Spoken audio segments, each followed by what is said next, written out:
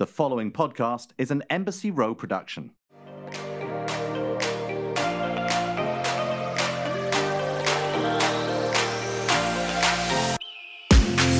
Welcome back to Scissoring Isn't a Thing. I am Liz Cully, and I am joined by my incredible co-host, well, sometimes the host, with beautiful skin, cherub-like cheeks. This is an intro. You're glowing. Oh my Darren Karp, everybody, God. on the other line, on the other side of the Zoom. Did you drink How are you, before Darren? this, Liz? What happened? Oh my God, no. Darren, I haven't had alcohol in 31 days. How's that going? Do you feel lighter? Do you feel better? Do you feel like you miss it? Are you craving it? I ate so much sugar. I've had so much. I can't stop eating gummy bears. I've had so much sugar. Oh my God, I bought those like Sour Patch, but like coated in the Sour Patch Kids. Like, no, Well but it was played. like, Yep. it was like Sour Patch gummy bears, like the Haribo, but they're sour. Do you know what I mean? Yeah, of course. Delish. But it's one of those things where I know, and I'm going to say this as like a general point. I know when I eat more than 12 maybe gummy bears that my stomach is going to hurt. Like, I'm fully aware of this as a grown adult that my stomach's going to, and yet I can't not eat. You can't stop. 20 of them. And I don't know why I do this. It's like kind of drinking where it's like, I know if I drink too much, I'm bound to A, feel hungover, B, maybe throw up, C, we feel really, really sick and depressed. And yet that doesn't stop me from doing that. What is that, Liz? I don't know. Well, recently I've been upping my, well, not even. See, that's the thing. This is where you'll be so proud. I'm not even like eating weed or drinking. Like, I'm not even upping my cannabis intake, really. I'm proud of you. We're actually, you and I are going to interview some people soon who have made a cannabis product that I have been ingesting that you and I will talk about. But really, I've just gone fucking sober, man. You know, and I'm proud of myself. Does that mean like February I didn't 1? lose like 20 pounds, so it's like whatever. February 1, the day before this podcast comes out, like you're drunk right now in this stupor when people are listening to this? Are you? No, I don't think I'm going to do that. I think I'm just going to wait. I think my goal, and we'll see, is my goal is to either drink like a glass of wine once a week or maybe even not. I'm glad I did this. This is the first dry January I've gone through where I'm super reevaluating how much alcohol I drink. Is Rachel doing with it? Rachel doesn't even really drink. She drinks like once every few months half a beer. What's Rachel's vice? Candy, dude. You talk about Sour Patch, Haribos. Oh, wait, but like, she's not smoking weed? Like, she's not doing anything that like alters her state of consciousness? No, once in a blue moon, she'll eat like half a gummy with me.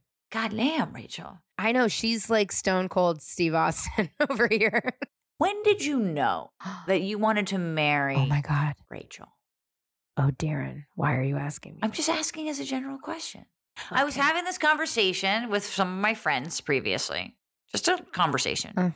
I wasn't like, don't be like taken into signals. I'm just asking you as a friend, a friend to a friend. Was there a moment where you were like, yeah, like I'm going, like I can't not be without this person? Like, what was that thought process for you like? This sounds like a cis het cheesy movie line. Look at me. Okay. Wow. But I just kind of really felt like Rachel was my family. I know that sounds like cheese. And of course, everyone's like, no, you should be like out of control love. And I've said this before on podcasts. I don't know if you should feel out of control, though. Out of control is not good. Exactly. Right. And I've felt out of control, I think, lust and love before, but that never felt safe to me. And I think with Rachel, I was like, I just fucking love this person so much. And I don't want to be without, like, we really, and I always was in the beginning, I'm like, you are not my best friend. I have my own friends. Like, you are my girlfriend. You are not my best friend. But now 11 months later of being trapped inside 1,000 square feet, I'm like, no, you're my best friend. That's what you're I my feel about Nadine. family. Like, you're my best friend. Like, you want to marry your best friend, right? Like, you do. All right. Just sussing it. Yeah, I just felt like also I could be my 100% true self with her. There is nothing hidden with her, like zero. No, and that's like, what a relief that is. What a because relief. you don't think about how much you're like hiding in previous relationships until you can authentically be yourself. Like, you don't realize, I have a friend right now, and I don't want to say any specifics over than that because she wouldn't know that I'm kind of talking about her, but I kind of have a friend where I'm looking at her relationship now, gay relationship, and I'm like, oh, you were where I was when I didn't realize that I was in a bad relationship. Like, I knew subconsciously that I was in this bad relationship. But we were all looking at you being like, oh, okay. Right. And everyone's looking at you and being you're like, describing things and we're like, right, Darren. But like at the same time, it's like, you can't say anything because that person needs to, because you have to be a friend, you know, and you can say things like here and there being like, are you sure that's what you think? Or you blah, blah, blah, blah. But like even this person's reaction to it. And I was just like, you know, everything's so easy with Nadine. Everything feels like. Should be. It should be, right? And it's like, oh my God, she can just like hang out with my friends and it's not a big deal and this isn't a fight. Like I didn't realize that this is how it could be. And, you know, so I like taking a temperature check of my friends now who are in very happy, healthy relationships, at least what I can tell. And being like, all right, I'm going to see what they're thinking to balance what I'm thinking. Because this feels like the first time I've ever, no, not disparaging previous relationships. I'm just saying this feels like the first time I'm in a relationship where we match each other's energies and vibes. And you just kind of know it's an unspoken thing. Right. And I think when you know that, and no tea, no shade for people who get married really young. Like, no. I don't know how you did that, but good for you. But I think, to you. Right. Yeah, exactly. But I do think there is something to be said for having a few relationships or having your heart broken a couple of times or not or whatever, to being a little bit more settled within yourself in your 30s and sometimes in your 40s or whatever it is. And then meeting someone and you're like, oh no, yeah, this is right. This is right. easy. This is right. Yeah. I mean, and listen, that doesn't mean Rachel will tell me what the fuck is what. I mean, that's where I also think I don't get away with anything. I'm sure you're probably similar. I got away with a lot of bullshit with a lot of people because I would just like charm them. And I know Rachel is amused by me, but I can't like pull one over on her. I think I thought I was more charming than they thought I was. You know what I mean? And maybe that's the side of it where it's like, I thought I was getting away with it, but I really wasn't. But just interesting, you know, like. I mean, we bicker, honestly. Yeah, but who doesn't bicker? If you're not perfect, like if you're not arguing in some sort of way, and even if it's like, you can disagree without being disagreeable. And I'm not talking about the type of fights where like, I'm watching Bling. Do you watch Bling Empire? Did we talk about this? Which Bling Empire? And also for the record, everyone, I have followed Christine for fucking a bajillion years on Instagram because she's insane. I mean, not in a bad way. I just mean like in a rich, the wealth. I mean, it's like crazy that town. Woman on Bling Empire, Kelly, who's dating that guy, Andrew, who's like screaming at her. Right. Oh, the worst. Who's the worst. And I was like, he's a sociopath. And he was a Power Ranger. The red Power Ranger. And I'm always like, she doesn't see it, but I see it. And like, you make so many excuses when you're in it. Are you done with the series? We have 2 episodes left. Okay.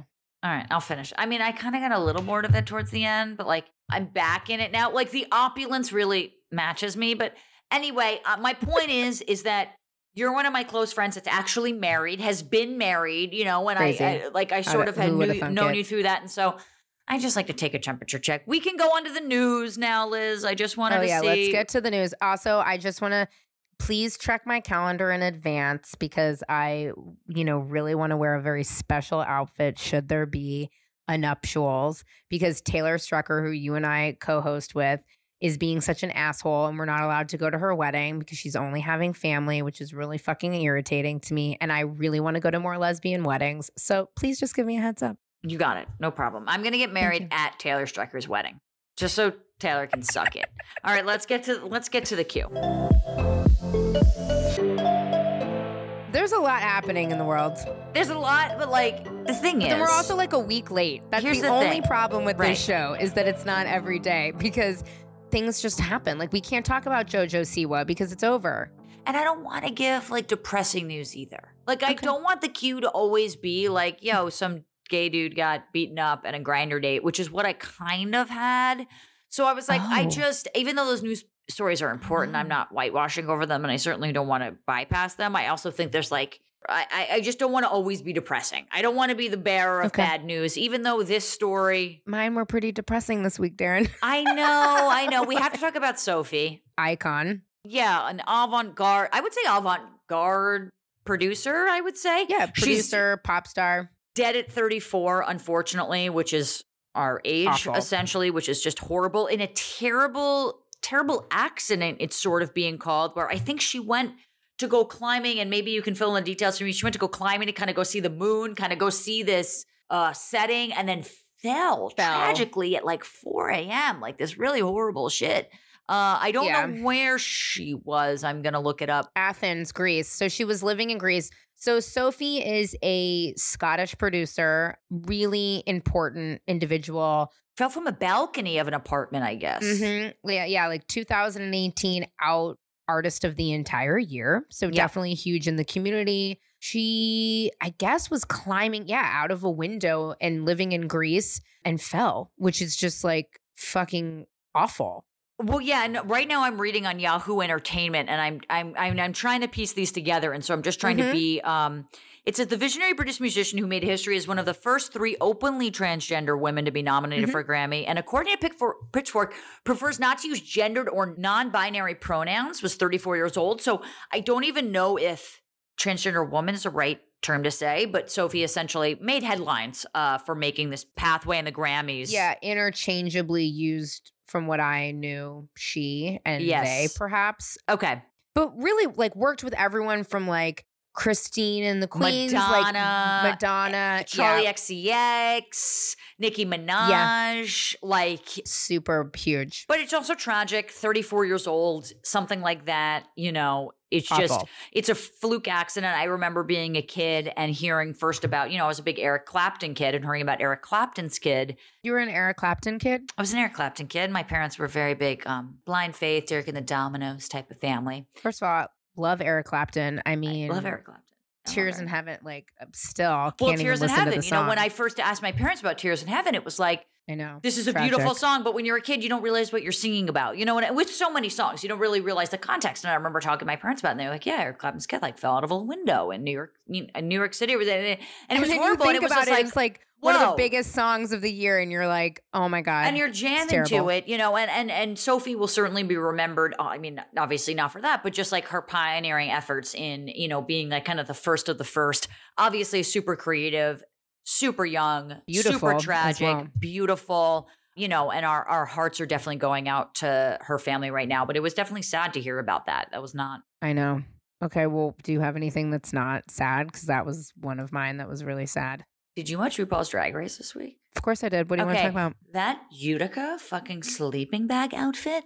I told Nadine, I was like, it was the doggy bag. For me, it was the doggy bag. Yes, fashion forward and like Gottmik, great outfits. No joke. Like went to fashion school and I hands down Gottmik deserved to win. But the best comment of all time, Nicole Byer being like, Utica, you have stitched together this sleeping bag outfit in the time that Lala Ree took to glue bags together. Dead, died. Great thing about gay culture. I am laughing out loud at this show, and it literally makes and I never watched it before. I was never, I knew about it, but I never watched it. I had watched episodes, never full seasons, okay? So admittedly. Oh, yeah, that's right, because because Shangela you had met through Andy. Right. Right. But now knowing this, okay, how was Shangela out first round? I found out that Shangela was like, the first person eliminated. Have you gone back into the archives and watched it though?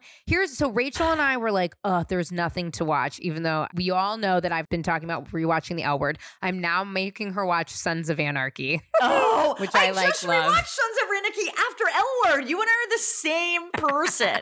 It's so good, but Tara's kind of hot in it. Oh my God. I mean, Jax is very hot, but like Jax Teller's hot, but like she can get it. Tara can get it. Yeah. She can get it. Tara can get it. She can get it. But I came out into the living room the other day and I'm like, what are you watching? Go watch Shangela's first season because it's season 1. The production is so awful. She gets off first round, season 1. She's the first contestant ever to be eliminated. Or season 2. Yeah, 100%. But here's what I'll say about RuPaul's Drag Race. For those of you guys that have never watched it, which is crazy, who are listening, what a fucking little engine that could. No, you watch this, and I know I get cheesy with work stuff, and I had my doubts about it. It progressively, when they get more of an audience, more money, the sponsorships are so crazy. I mean, the production just gets better. The talent is unmatched. Now, did you see last night they did an entire branded Coach episode? The thing that gets me about the show, outside of the fact that yes, I'm in television, so I know the production quality.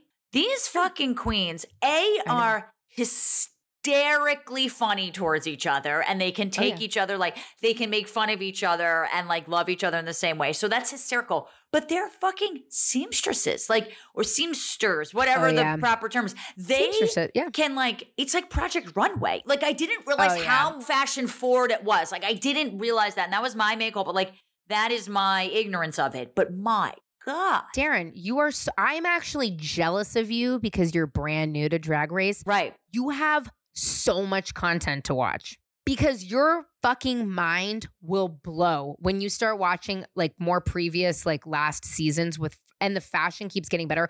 Like we could just have an entire podcast about this. And Nicole Byer, what I like about what they're doing this season, which they never did in the past, just so you know, Darren, typically, and it's because I'm assuming because of Corona, typically it's a different guest judge every single episode. And then Ross and Carson will rotate. Does that make sense? And then Michelle Visage is always there. But now what they're doing with this season, and I'm assuming it's because of Corona, they're kind of like keeping the guest judges more consistent. Like Nicole Byer's done a couple. Nicole is so great. I'm like, I stand for her. Her comments were but I mean, they're fantastic. Slaying. And how funny is Carson? Isn't Carson just he's the best that ever was? Just like, yes. But yeah, Utica, I agree. It was hard. Gottmik was fantastic and it was super fashion forward, but that doggy bag was like brain blowing. And also Lala is just like, I mean, for those of you guys who have no idea what Darren and I are talking about, just go even on Google. As a skeptic, I will say, so like, funny. And I never watched it. I just was kind of put off by it. And it is so fucking funny. Like, it is laugh out loud hilarious. This just made me think of maybe you and I should start a service called Drag Cleaning. And it's drag queens as like cleaning service people. Well, you now have set it on the airwaves. So heard it here first, business. people. So all right. Well, in unrelated news, to tee up our next guest. So we have journalist, now writer of her first book, Gabrielle Korn, on the show. And very successful. Paper Mag, Autostraddle. She's currently at Netflix. I was nervous about this episode, and you will hear it in my voice, and I just want the listeners to understand why. And it's because we overlapped at work a little bit. And you guys had tea. You guys had tea that I wasn't privy to. I was just nervous because, like when you go to school with someone or you work with someone that's like definitely cooler than you and in like a different clique, and you just want to seem cool. That's how I felt. So that's why I'm a weirdo. And like, even if you're 10 years out of it, you like revert back to being 16 where it's like the popular kid in high school. And you're like, what's weird about this episode is that you had kind of introduced me into her world a little bit. I was a little bit ignorant of it. And after the episode, I thought I was off. You thought you were off. And we were both each other. We were like, no, the other one was great. Thank God for you. And honestly, long story short, she was a great guest. Both of us probably were just like, shocked that someone came on and was just like so successful, so well spoken, so put together, so cool. I know. Well, and her book is great. So it's called Everybody Else is Perfect. She's really raw, really honest. It's actually a fantastic episode. But yeah, we were nervous. And let me just say, we asked her about diversity in the workplace, but also the roles, because Liz and I had talked about Prom and James Corden sort of playing a gay guy who wasn't gay. And, Liz and I, we had both come to the similar consensus of like, hey, it's okay. Like, play it well. Like, the role should be played as it should be written. And it doesn't really matter where you come from. Gabrielle doesn't feel that way. And she thinks that people should work harder on it. And so we got to learn actually a lot about that opinion and that side, and which was, I think, fascinating. And so it was just a great conversation. She opened her eyes up to a lot. And she's the person that when you colloquially say do the work, she's doing the work. Yeah, I couldn't have said it better. She's definitely doing the work, and she's a really important person to have in journalism. Yes. So enjoy this episode, guys. Enjoy the episode. Well, Darren, I'm very excited for this interview today on Scissoring Isn't a Thing. In fact, I've never seen you so excited. We were texting about our next guest for like 5 days, no shade, no shit, like actual, like legitimate praise. Okay, we weren't being shady, and just like Liz's and mine, genuine excitement we had so many questions, like we kept bouncing back and forth, like I'm verklempt, as the Jewish people would say. I'm verklempt. I'm very excited. Very excited. Well, allow me to introduce Gabrielle Korn. She is an editor and a journalist, currently at Netflix. Under her guidance as the former editor-in-chief of Nylon Media, Nylon became a fully digital brand, even though I definitely still have some Nylon magazines in my, quote, keepsake boxes that my wife tells me I have to get rid of that I never will. And an ever-growing audience and original, politically driven, thought-provoking content at Nylon. You graduated from NYU's Gallatin School of Individualized Study in 2011 with a concentration in feminist queer theory and writing. She lives in Brooklyn, and I believe you are engaged if I didn't stalk your Instagram for the last, year and a half. She's engaged. So congratulations on your engagement, and thank you so much for being a guest here on Scissoring Isn't a Thing. Thank you so much. I am so happy to be here. Now, Gabrielle, we usually start off every show, I'm not sure if you've listened just before, asking our guest how they identify. Some find it offensive, some don't. Some identify as man pig or bitch or this and that. If you don't mind, how would you identify yourself? How should we identify you if we're going to use generalizations? I'm a lesbian. You can say that. You sound so disappointed. You're like, I'm a lesbian. Me too. And it does bring me so, I'm just like, I guess just call me a lesbian. I'm just like a basic lesbian. Yes. Perfect. I mean, I don't think there's anything wrong with being lesbian. I'm rewatching the L Word. I didn't mean to sound disappointed. The heat is off in my apartment, and I think it's making me sound sadder than I feel. I'm cold currently. Every lesbian, just a cold, dead heart. That's what I know. We just have no feelings and we hate everything. That's what basic lesbians do. That's what this chapstick lesbian does for sure. You're about to release a book on January 26, 2001, correct? I think I have the date right. Yes? Correct. Yes. Which I've read, which I finished last night in the bathtub. My back went out from stress. Don't worry about it. And I love taking a weed bath. We can talk about that offline. Basically, bath salts soaked in cannabis. Recommend it to everyone. Wow. And I was sobbing and also laughing and also really feeling the feelings, finishing Everybody Else is Perfect.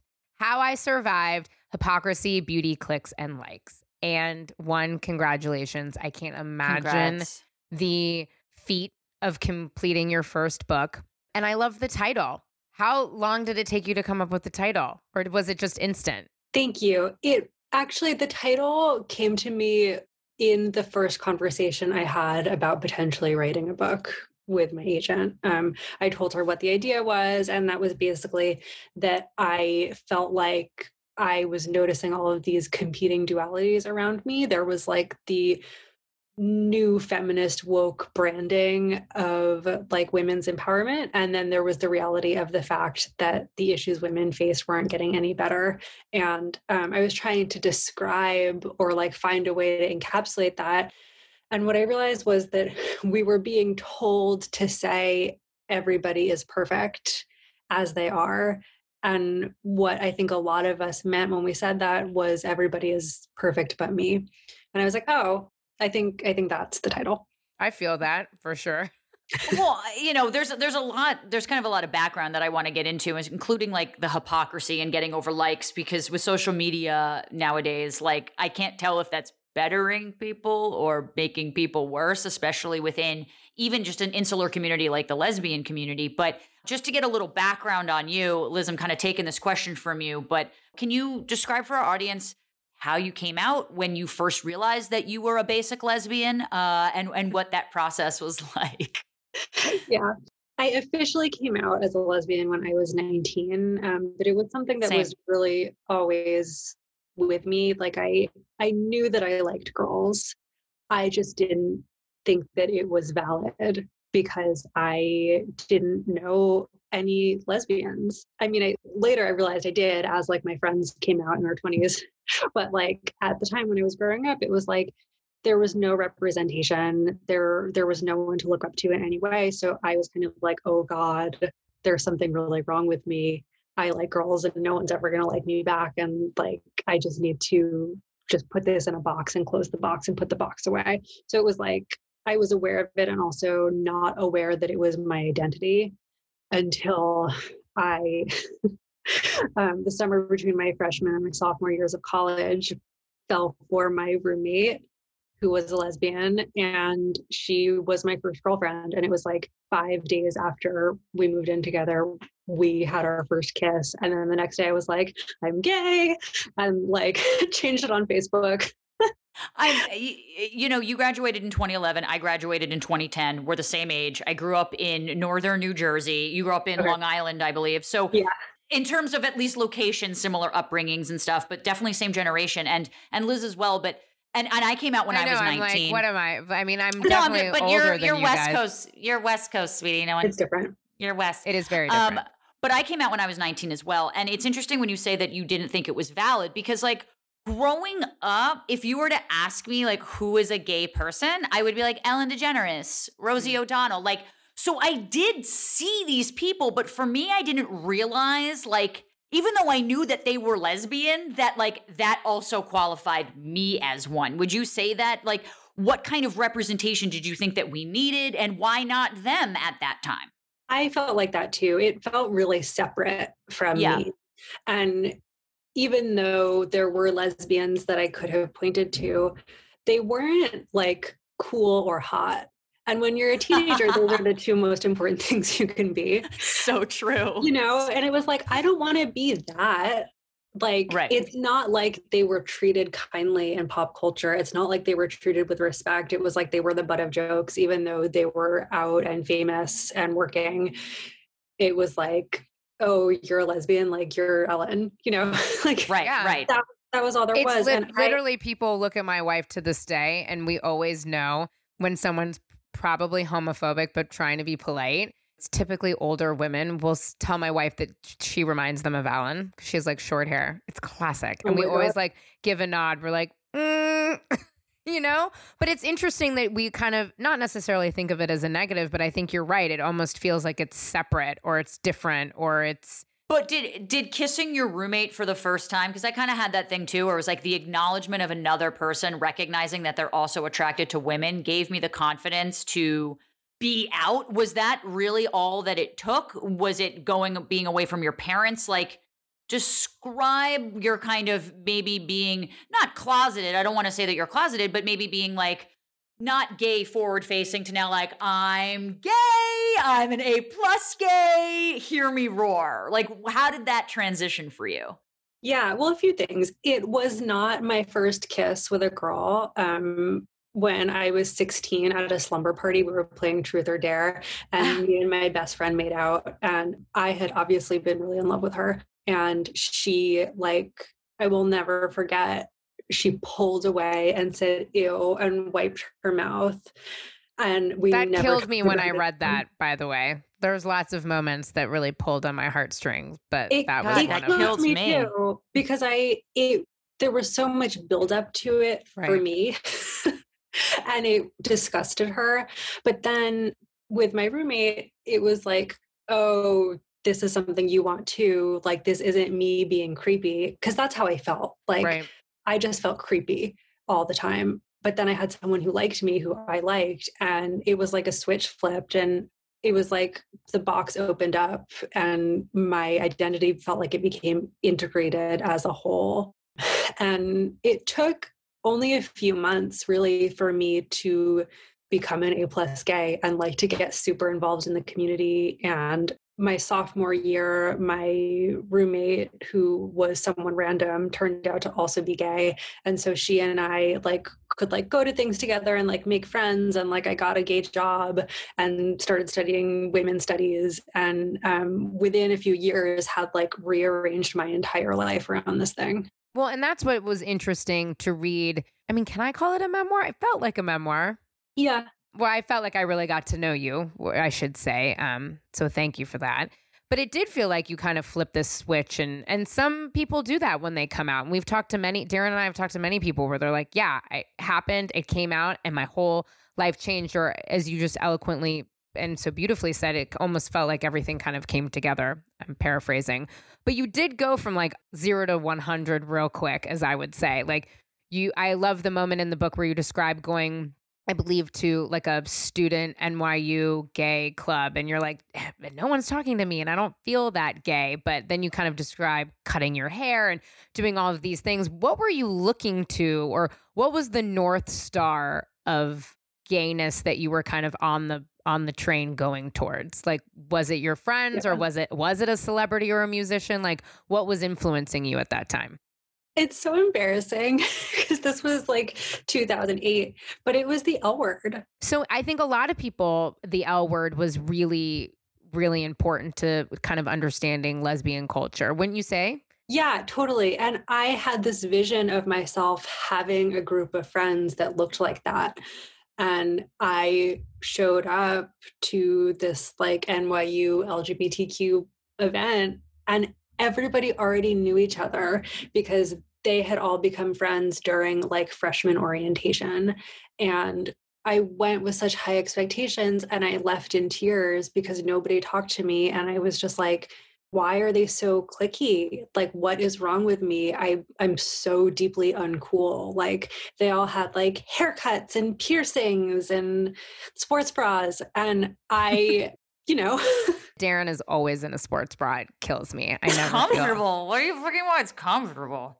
I mean, I fully don't wear a bra anymore. That's been like the only blessing of this time. But anyway, so I eventually did find a group of friends and had the privilege of like rolling around 20 girls deep to everything I went to at a certain point. But it's not something that I have at this point in my life, because I think in a lot of ways, there was something really superficial about that need. Like I thought I needed to be surrounded by as many queer people as possible instead of really having like good one-on-one friendships with any of them. I just had this huge group. And so that in a very natural way fell apart as I got older. I'm curious because a lot of our guests, we talk about sometimes how like, yes, there's definitely discrimination and misogyny, especially towards lesbians outside of the gay community. But even within the community, there's a lot of policing that goes around and cliques and groups. And sometimes it's like, Liz, who identifies as bisexual, we often talk about bi erasure and how people are like, just choose a side. And we're like, that's not really what being bisexual is. Like, she doesn't have to choose a side. Like, that's the point. But I do find sometimes that it's like, you're not gay enough, or, you're too gay. And there's all these things. Was there ever a time, even with that, where you felt like your queerness, like you had to change your queerness to fit into that group? Because I think a lot of people are like, you come out and automatically you're accepted by everyone. But like, and certainly in New York, I talk to a lot of my gay guy friends and they're like, if you don't have 6-pack abs, like good luck on Grindr. And I'm like, really? Like that's what we're looking at here? So there's just a lot of judgment within our community. And did you find that you had to change your queerness for that and to fit in more? I didn't have to change my queerness. I felt like I had to change how I looked. And for many, many years, I was constantly changing how I looked, trying to fit in. And like, I shaved my head, I shaved parts of my head, my hair has been every color. For college and for the first few years of my 20s after college, I appeared very androgynous. And I felt like I had to do that in order to be recognized by queer people. And in a lot of ways, it was true. I was visibly queer and it made it a lot easier to meet people. But I also started to feel like it wasn't sending the right message about who I am. And like, I mean, I am so feminine and I've always been so feminine. And I think that that's a really important part of me. And it was so hard to reconcile how I looked, or like how I wanted to look, and how people reacted to me, and the messages I was communicating to people. And like, I would like bring girls home and they would see my makeup and they would be like, oh my God, like you're such a girl. And I'd be like, did you not understand that I'm a girl? And right. I would like get misgendered. Like people would call me sir at a certain point, and it never felt right. And so it really wasn't until I became a beauty editor when I was 24 and started like playing with makeup again that I was like, oh yeah, like I can just be myself and it's fine. And it actually doesn't matter how people read me because I'm a fully formed human and like I know my own truth. What do you attribute that to, though, in maybe even in just specifically lesbian culture or lesbian community, whatever the word is? What do you attribute that like you have to look a certain way type of thing in order to get recognized? Do you think it's like doubling down on something? What do you think? I mean, I think lesbians are imperfect just like everybody else. Right. I think there's a certain amount of fantasy about what happens in a community without men. And I just don't think it's true. Like, we don't exist in a vacuum. We still have impossible standards that we hold ourselves and each other to. And we still are affected by the stereotypes about us. Yeah. So I think, agree. Yeah, it's like some people don't assume that a feminine woman is straight.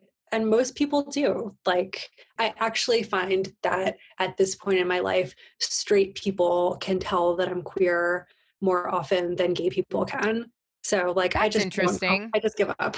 Well, and I think, I feel a lot of similarities to you in the sense that, I mean, I worked for huge beauty companies and I've always loved hair and makeup, and I have like a whole vanity set up and people are always like, what the hell is this? I'm like, Sephora, welcome, because your nails are 10 inches long. You have Jackie Joyner Kersey nails. Long. They're small. But, I think what you're kind of talking about is something that I really identify with. And when I came to Los Angeles from San Francisco, I thought it was literally going to be the L word. I was like, oh, this is like, where's the planet? AKA it's the Abbey, which is a disgusting cesspool of hell. But I felt a lot of, I don't know, maybe that I felt like I wasn't being taken seriously by some lesbians because I was so feminine and trendy and was really into fashion. Yeah. So I felt a lot of that pressure to kind of explain my queerness, I think, in a lot of circumstances because I was so feminine. But it's interesting, I want to transition a little bit to your time in media as a fashion and beauty editor, because, it sounds like once you got that job or started working, I believe at Refinery, maybe after Autostraddle, which is a fantastic queer lesbian publication for those that are listening, did you feel like you were coming out every day? Like, did you feel, it's an interesting thing for me to hear you say that's when you kind of abandoned this idea of needing to look queer.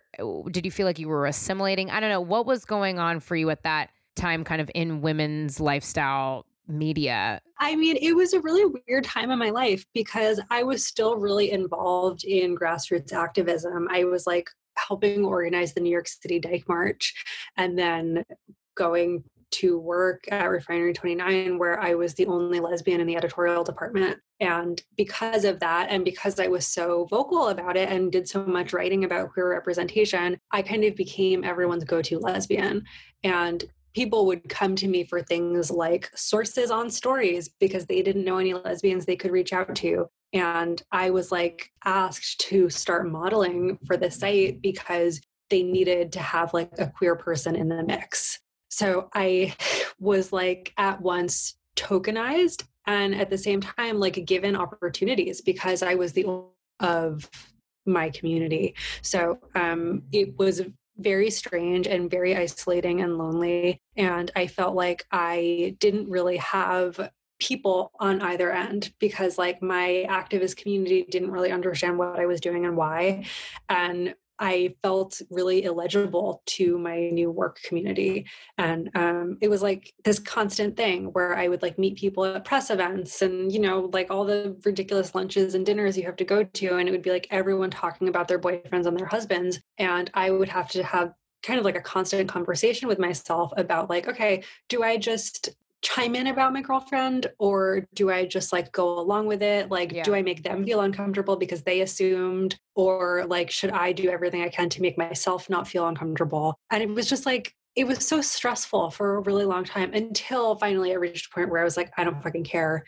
Like, it's not my problem if you make assumptions. Well, the interesting thing about what you just said to me is like, on the one hand, you're becoming tokenized and it's like, oh, we need a lesbian opinion today. So let's go to the one lesbian we know, she can speak up for the whole thing. But on the other hand, you did get more opportunities, maybe with the fact that you spoke up than maybe you wouldn't have if you were a straight female from Long Island, and whatever. Like, is there a problem or how do you square sometimes a sexual identity also giving you an advantage sometimes? Like, is there any sort of dichotomy there that you're like, I don't want to be known for being gay, but at the same time, I kind of also do?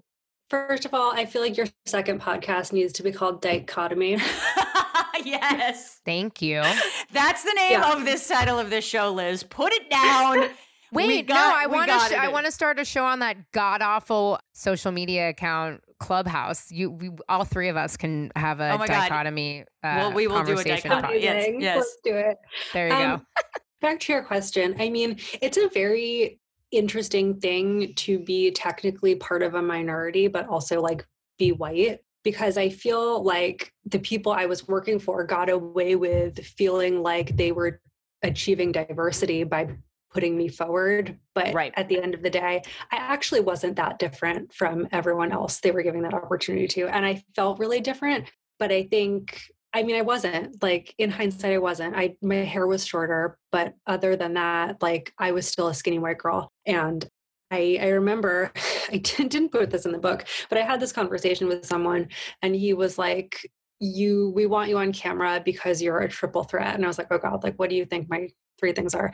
And he was like, like, you're good at your job, you are cute, and you're a minority. And I was like, I feel uncomfortable.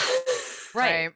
Like, is it, it's meant as a compliment, is it? Like, but also you're like checking off his box. I mean, I think, to be honest with you, Darren and I even talk about the fact that it's important for us to have all different types of people on our show, not just even gay, white, cis males who typically check off the queer box, right? Like, we have all different people on the show, because I think sometimes we're like, fuck, well, we're 2 white women. Do you know what I mean? Yeah, we're queer, but we have, to your point, yes, we are a part of the minority, but we've also probably, experienced a lot of privilege that a lot of other people that are in minority groups have not.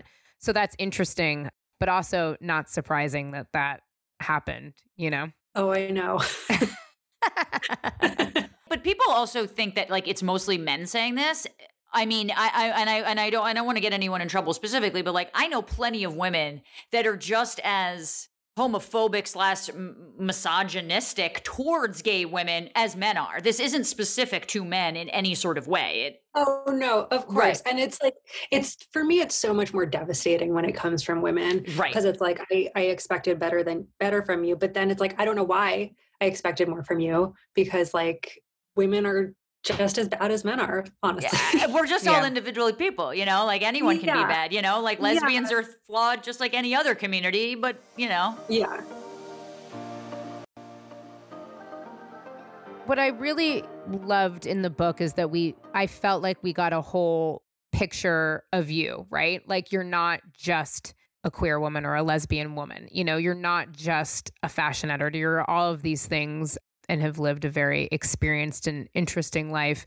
Ageism really comes up in the book, which I think is really interesting. You were editor-in-chief of Nylon at such a young age. However, maybe we shouldn't keep saying, what I learned in your book was, like, maybe we should stop saying that. You mentioned talking about merit and performance increases, not only of your own, but then when you were flipped on the other side and had a team, and young men and women would come to you and you would be talking to them about raises, and you're like, and I think, to paraphrase you said, you really tried to not talk about age because it was something that, you didn't love as you were kind of rising up the ranks. But at the end of the day, we do think about age and experience. You're still in your young 30s and you've accomplished so many things.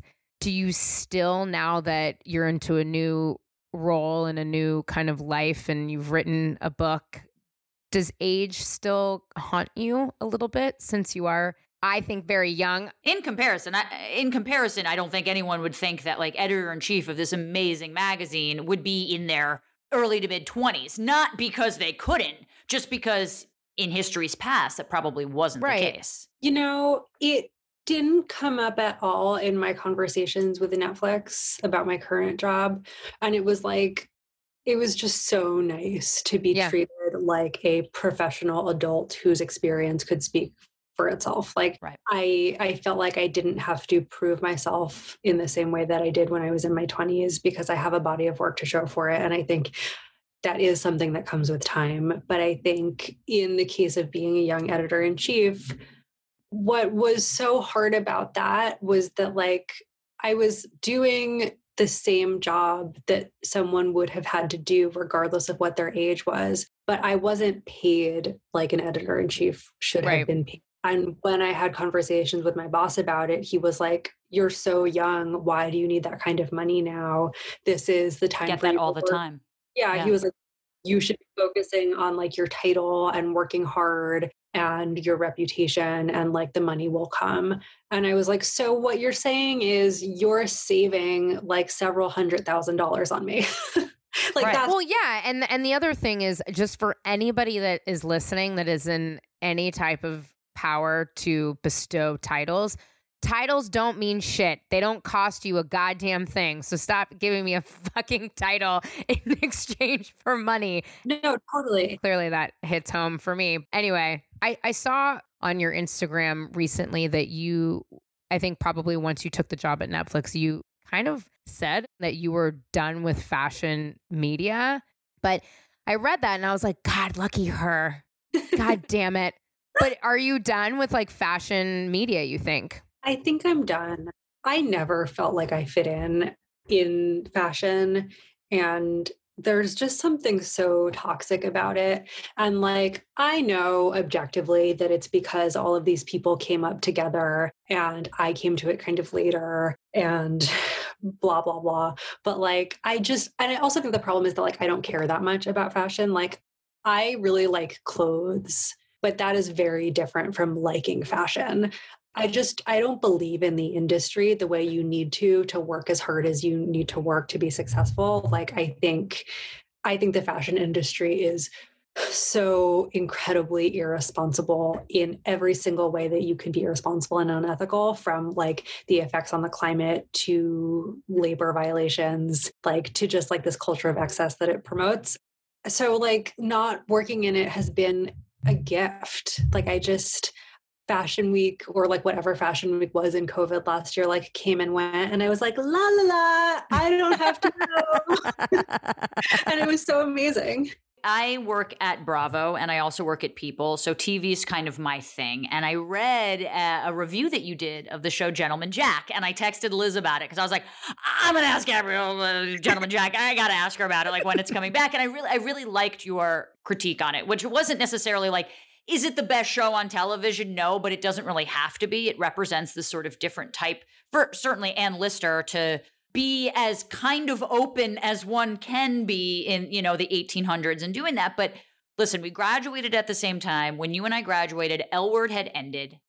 There wasn't a lot of, I mean, look at Bravo. The only one at Bravo who was like an open lesbian was this woman, Tabitha Coffey.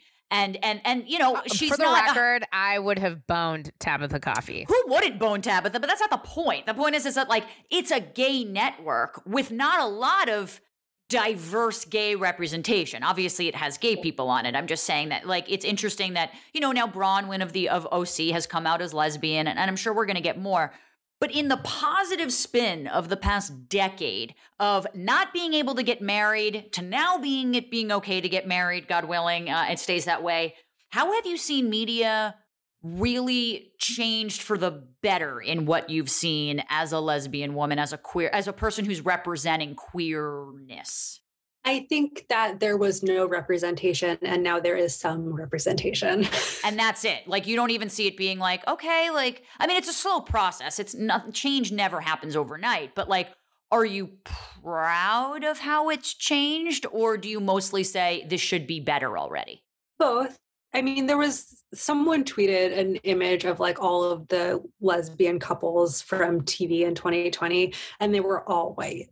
And I feel like if we haven't represented multiple races in our representation of lesbians, we have failed. And like, that's honestly how I feel. And also looking at all those people, almost none of the actresses are queer in real life. So it's like, it almost feels to me like the entertainment industry has realized that they can profit off of our stories. And the benefit we get is that we get to see our stories, but it doesn't really go deeper than that. It's not like queer people are getting paid to tell those stories. And Liz, you know, from my book, like I really like money, and I think it's really important Girl, that is why I'm telling you now, while I fumble through this interview, because there's so many things I want to say that I can't, and I'm a little nervous, we gonna be friends. Yes. I like it too. Who doesn't? And we are an underpaid group, like statistically. So it doesn't make me feel any better to know that like these straight white women are making, acting money to tell stories about us. That's real. I brought this up to Liz. Liz, I think this was a few weeks ago because an article at NBC had just come out and I wanted to get Liz's take when we were doing our Q. It's like, because Prom came out on Netflix and James Corden happens to play this caricature of what a gay man in middle America looks like to the rest of the world.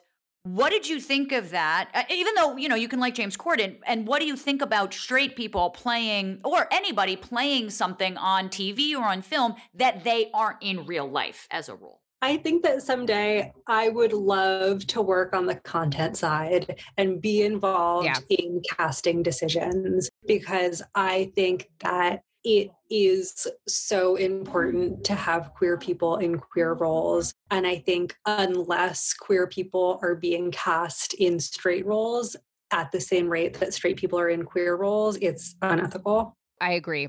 It's hard.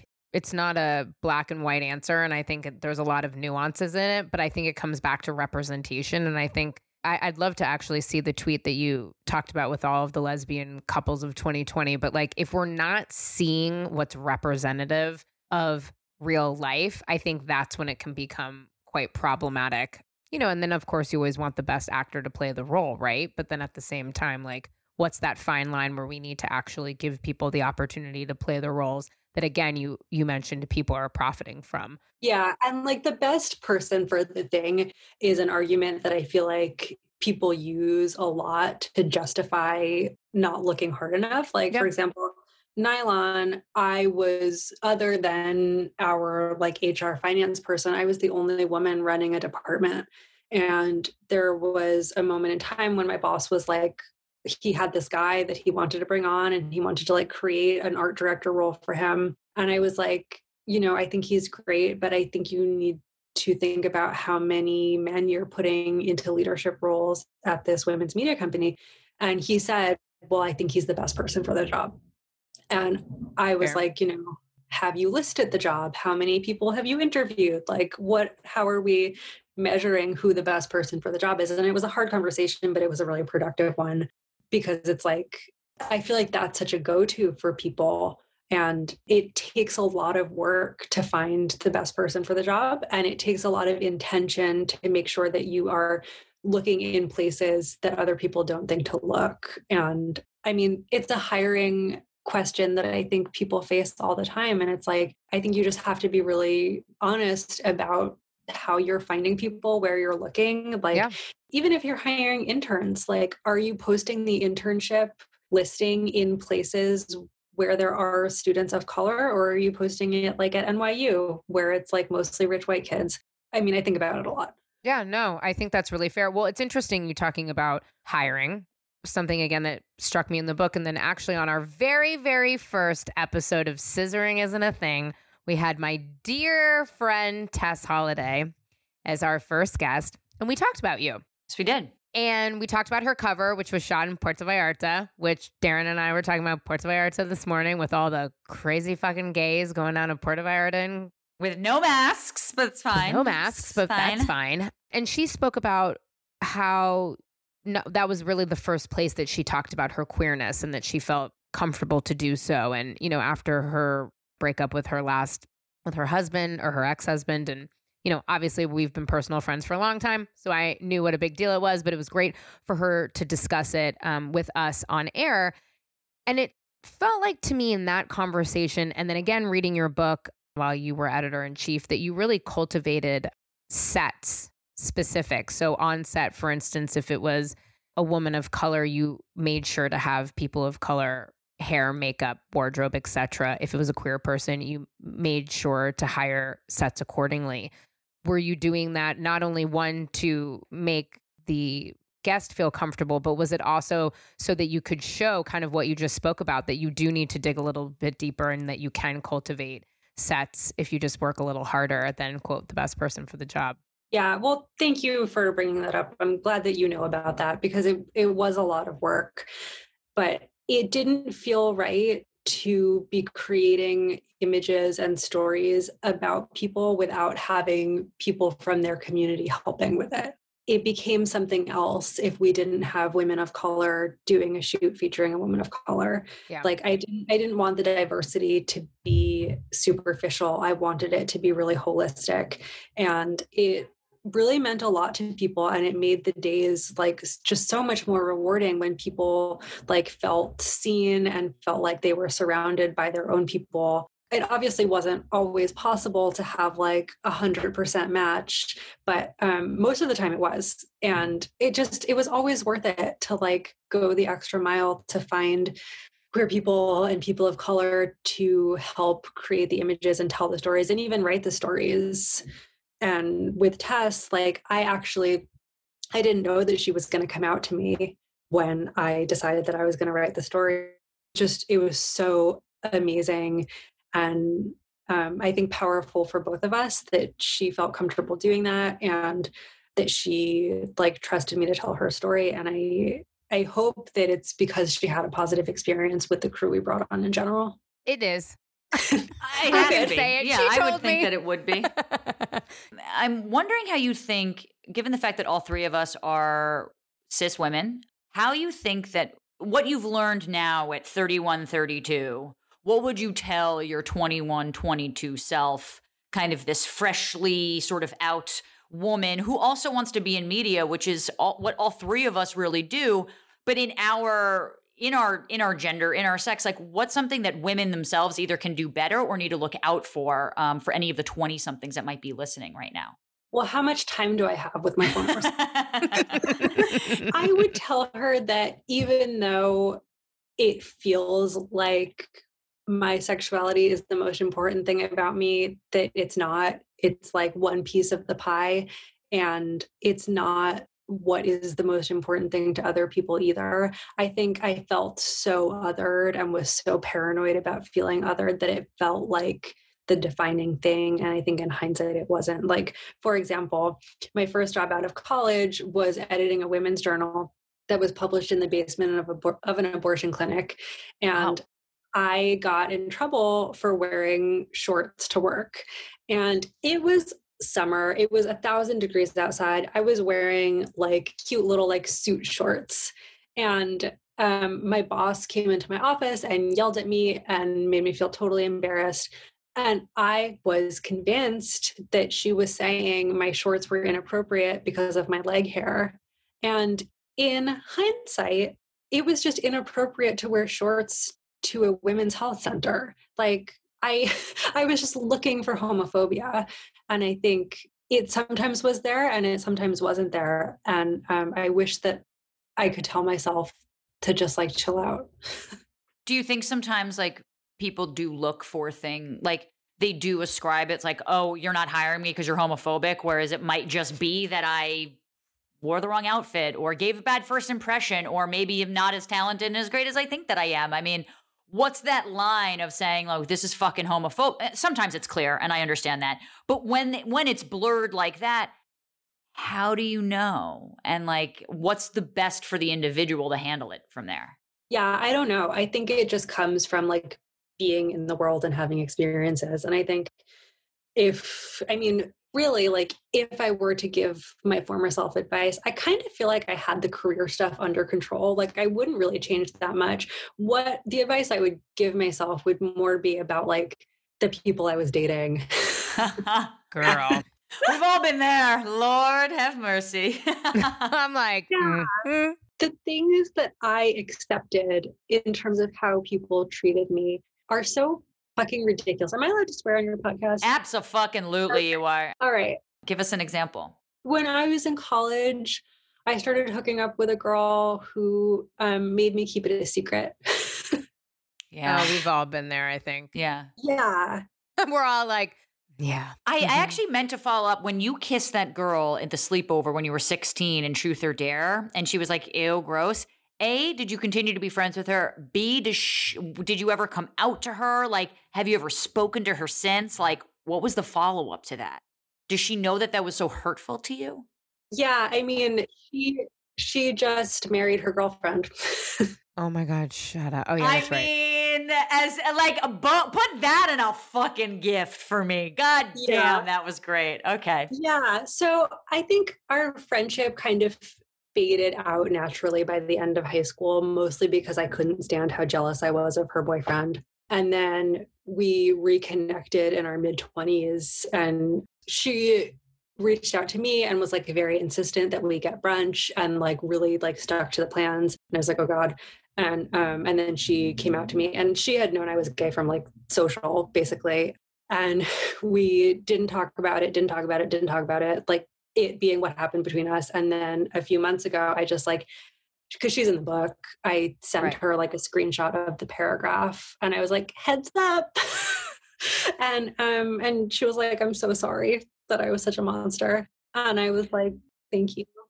Did she say that maybe it was because she was trying to double down and not think that she was gay? Like she was trying to be like, oh, ew, gross. Cause like I have my own internalized homophobia about this. I mean, is that her explanation of what was going down back then? Did she ever explain? Yeah. I mean, I don't think I should like speak for her and her experiences, but there was a lot of self-awareness there, and we are back in each other's lives as friends, and it's really nice. That's really beautiful. Yeah. And I have one other person who was a best friend when I was growing up who's gay, and the two of them are basically the only people that I talk to from my childhood. And it's like having close adult lesbian friends who have known me my whole life is like, there's nothing better than that, really. I mean, you talk about so much in this book, everything from all the things that we covered today. You also talk about body image, and, you know, something that really struck me is this idea of the toxicity of women putting themselves down, especially in the workplace, and how it almost fields this pack mentality of all of us putting each other down, but that's really acceptable, as opposed to all of us kind of bringing each other up or acknowledging our accomplishments. Do you think that's getting any better? Do you think it's the same? What are your thoughts there? I like circled that paragraph. That really resonated with me. Thank you. I would like to think it's getting better, but I don't know. Like I left women's media because of all of those reasons. Like it just becomes such a petri dish. And for me, one of the hardest things about it was that like you're really rewarded for being skinny in all female environments. Like the skinnier I got, the more attention I got, and the more successful I was. And then I was diagnosed with anorexia and had a medical team telling me that I needed to eat more or else. But I was like, why should I do that when like I'm getting noticed for the first time in my life? And it was so confusing and so hard to separate and to identify that culture as toxic. Yeah. Like I knew it was, and I didn't know it was because I had fallen into that trap. And I think now it's different. Like, and I mean, it became different when I became editor-in-chief, because I built a team from the ground up and was managing 20 people, all of whom I hired. And I was really, really careful to make sure that all of those people were well-versed in the language of like fat acceptance and body positivity, so that I wouldn't be bringing that energy in. And it made a huge difference in everyone's day-to-day. Like it was that period of time that I like fully recovered from my eating disorder. But like, I think it's really important to note that eating disorders don't happen out of context. Like you don't just like catch anorexia on the subway. Right. You catch it because you are surrounded by opinions and you're treated a certain way and you have a certain reaction to it. And I think for so many of us, the toxicity of media, like we take it out on ourselves and we think we have to be a certain size and look a certain way. And it's like, it's just this mythology that we all buy into, even while knowing it's bad. Like even while knowing that like the beauty myth is a thing, we're still like participating in it. Yeah, I agree. A good friend of mine, and I'll say it on the podcast, I never hold back, but a friend of mine said to me the other day, she's like, Liz, I don't understand, when is it ever going to be enough for you? Like the working out or the dieting or the whatever. And I was like, girl, it's never fucking enough. Unfortunately, I don't know. Maybe that's where I am right now in this, but I'm like, I don't know. I've had nutritionists call me an orthorexia. You know what I mean? They're like, you've been on every diet. I'm like, yeah, I know.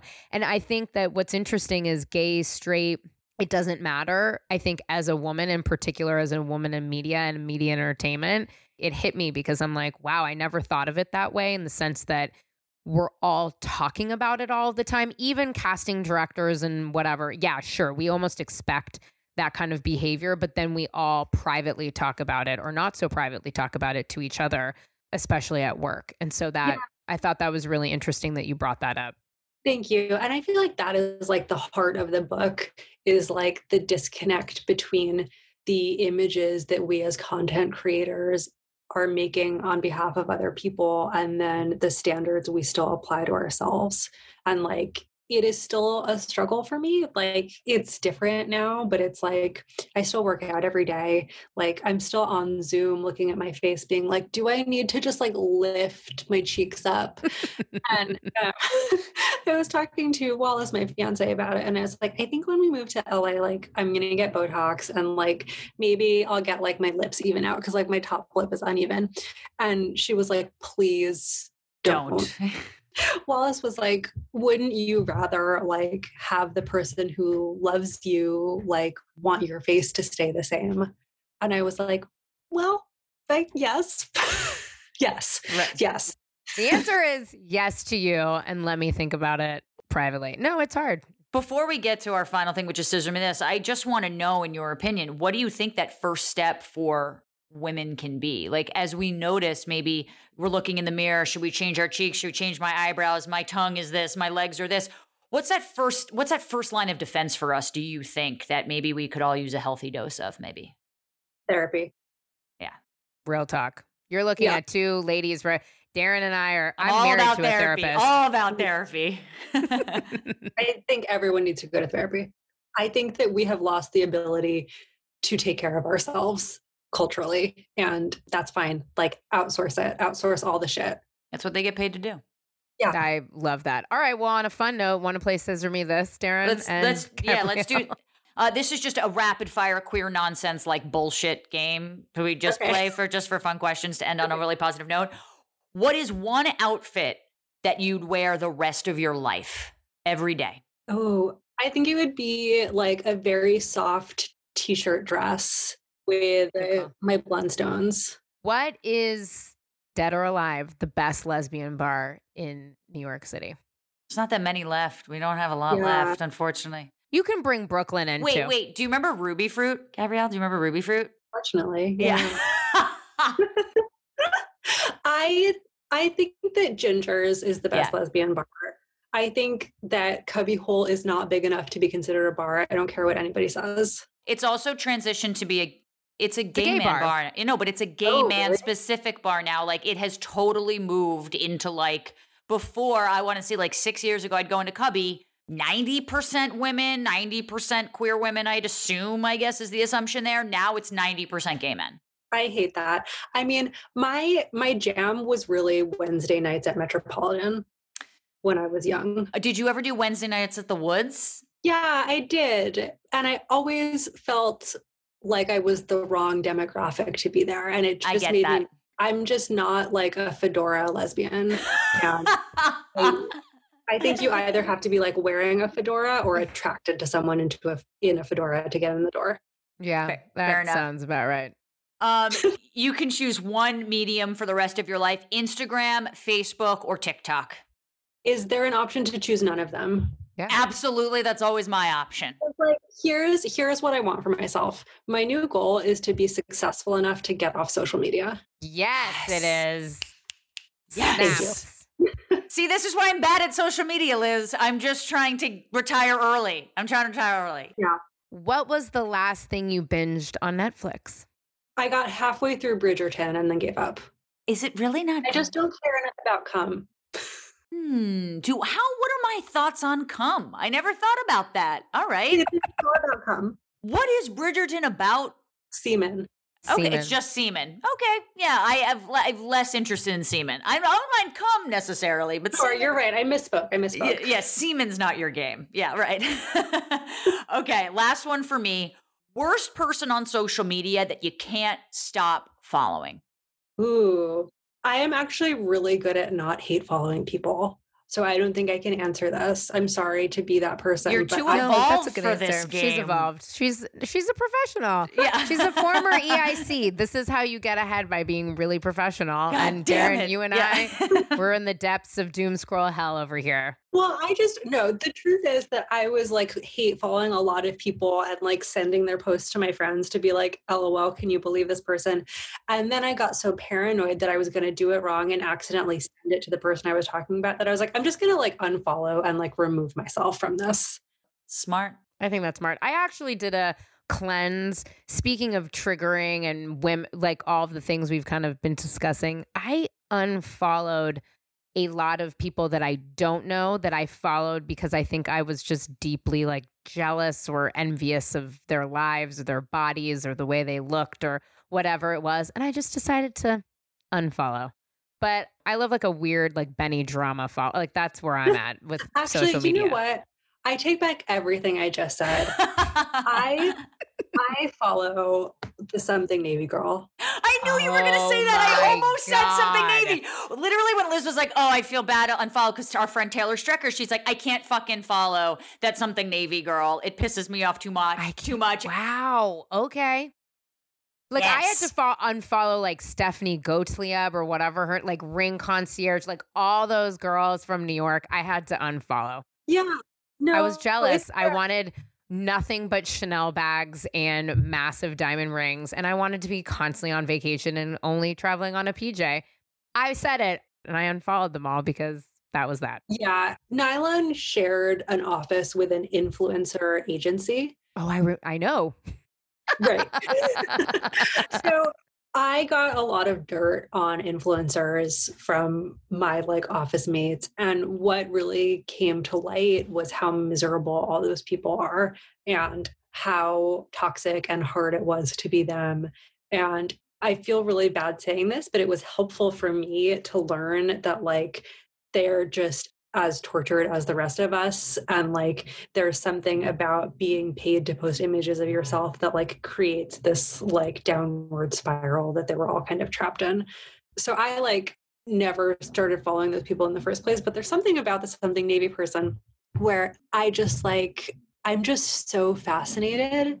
And I know that this is not amazing, but I like reading the comments and seeing what people say about how she looks, because I feel like there was a moment in time when everyone was like, you look amazing. And now it's like everyone saying, we're so concerned about you. And for whatever reason, I'm like very addicted to following that conversation. I couldn't agree more. And sometimes it's just good to admit it. Sometimes it's just nice to have a little schadenfreude and it's okay. And we're all human and goddamn, we're just basic lesbians trying to get a nut out here. And that's all. That's it. We hate semen, but we love cum. And with that, Gabrielle Korn, thank you so much for joining us on Scissoring Isn't a Thing. You are fantastic. Honestly, we would love to offline and talk to you about all the things that you couldn't answer on this podcast, of course. You are a riveting, wonderful human being. And for those out there who want to get your book, find out more about you, where can people follow you, find you, read your work? I'm on social media. Instagram is at Gabrielle Korn with a K. Twitter is _Gabrielle Korn. And you can find the book, hopefully, anywhere books are sold. Thank you so much for having me. Thank you. You are a dream. And you can find us at SIAT Podcast, Twitter, Instagram. I'm at Listen to Liz. Darren is Carpe Darren. Thank you, Gabrielle. Thank you so much, Gabrielle. Thank you. Thank you for listening to Scissoring Isn't a Thing. See you next Tuesday.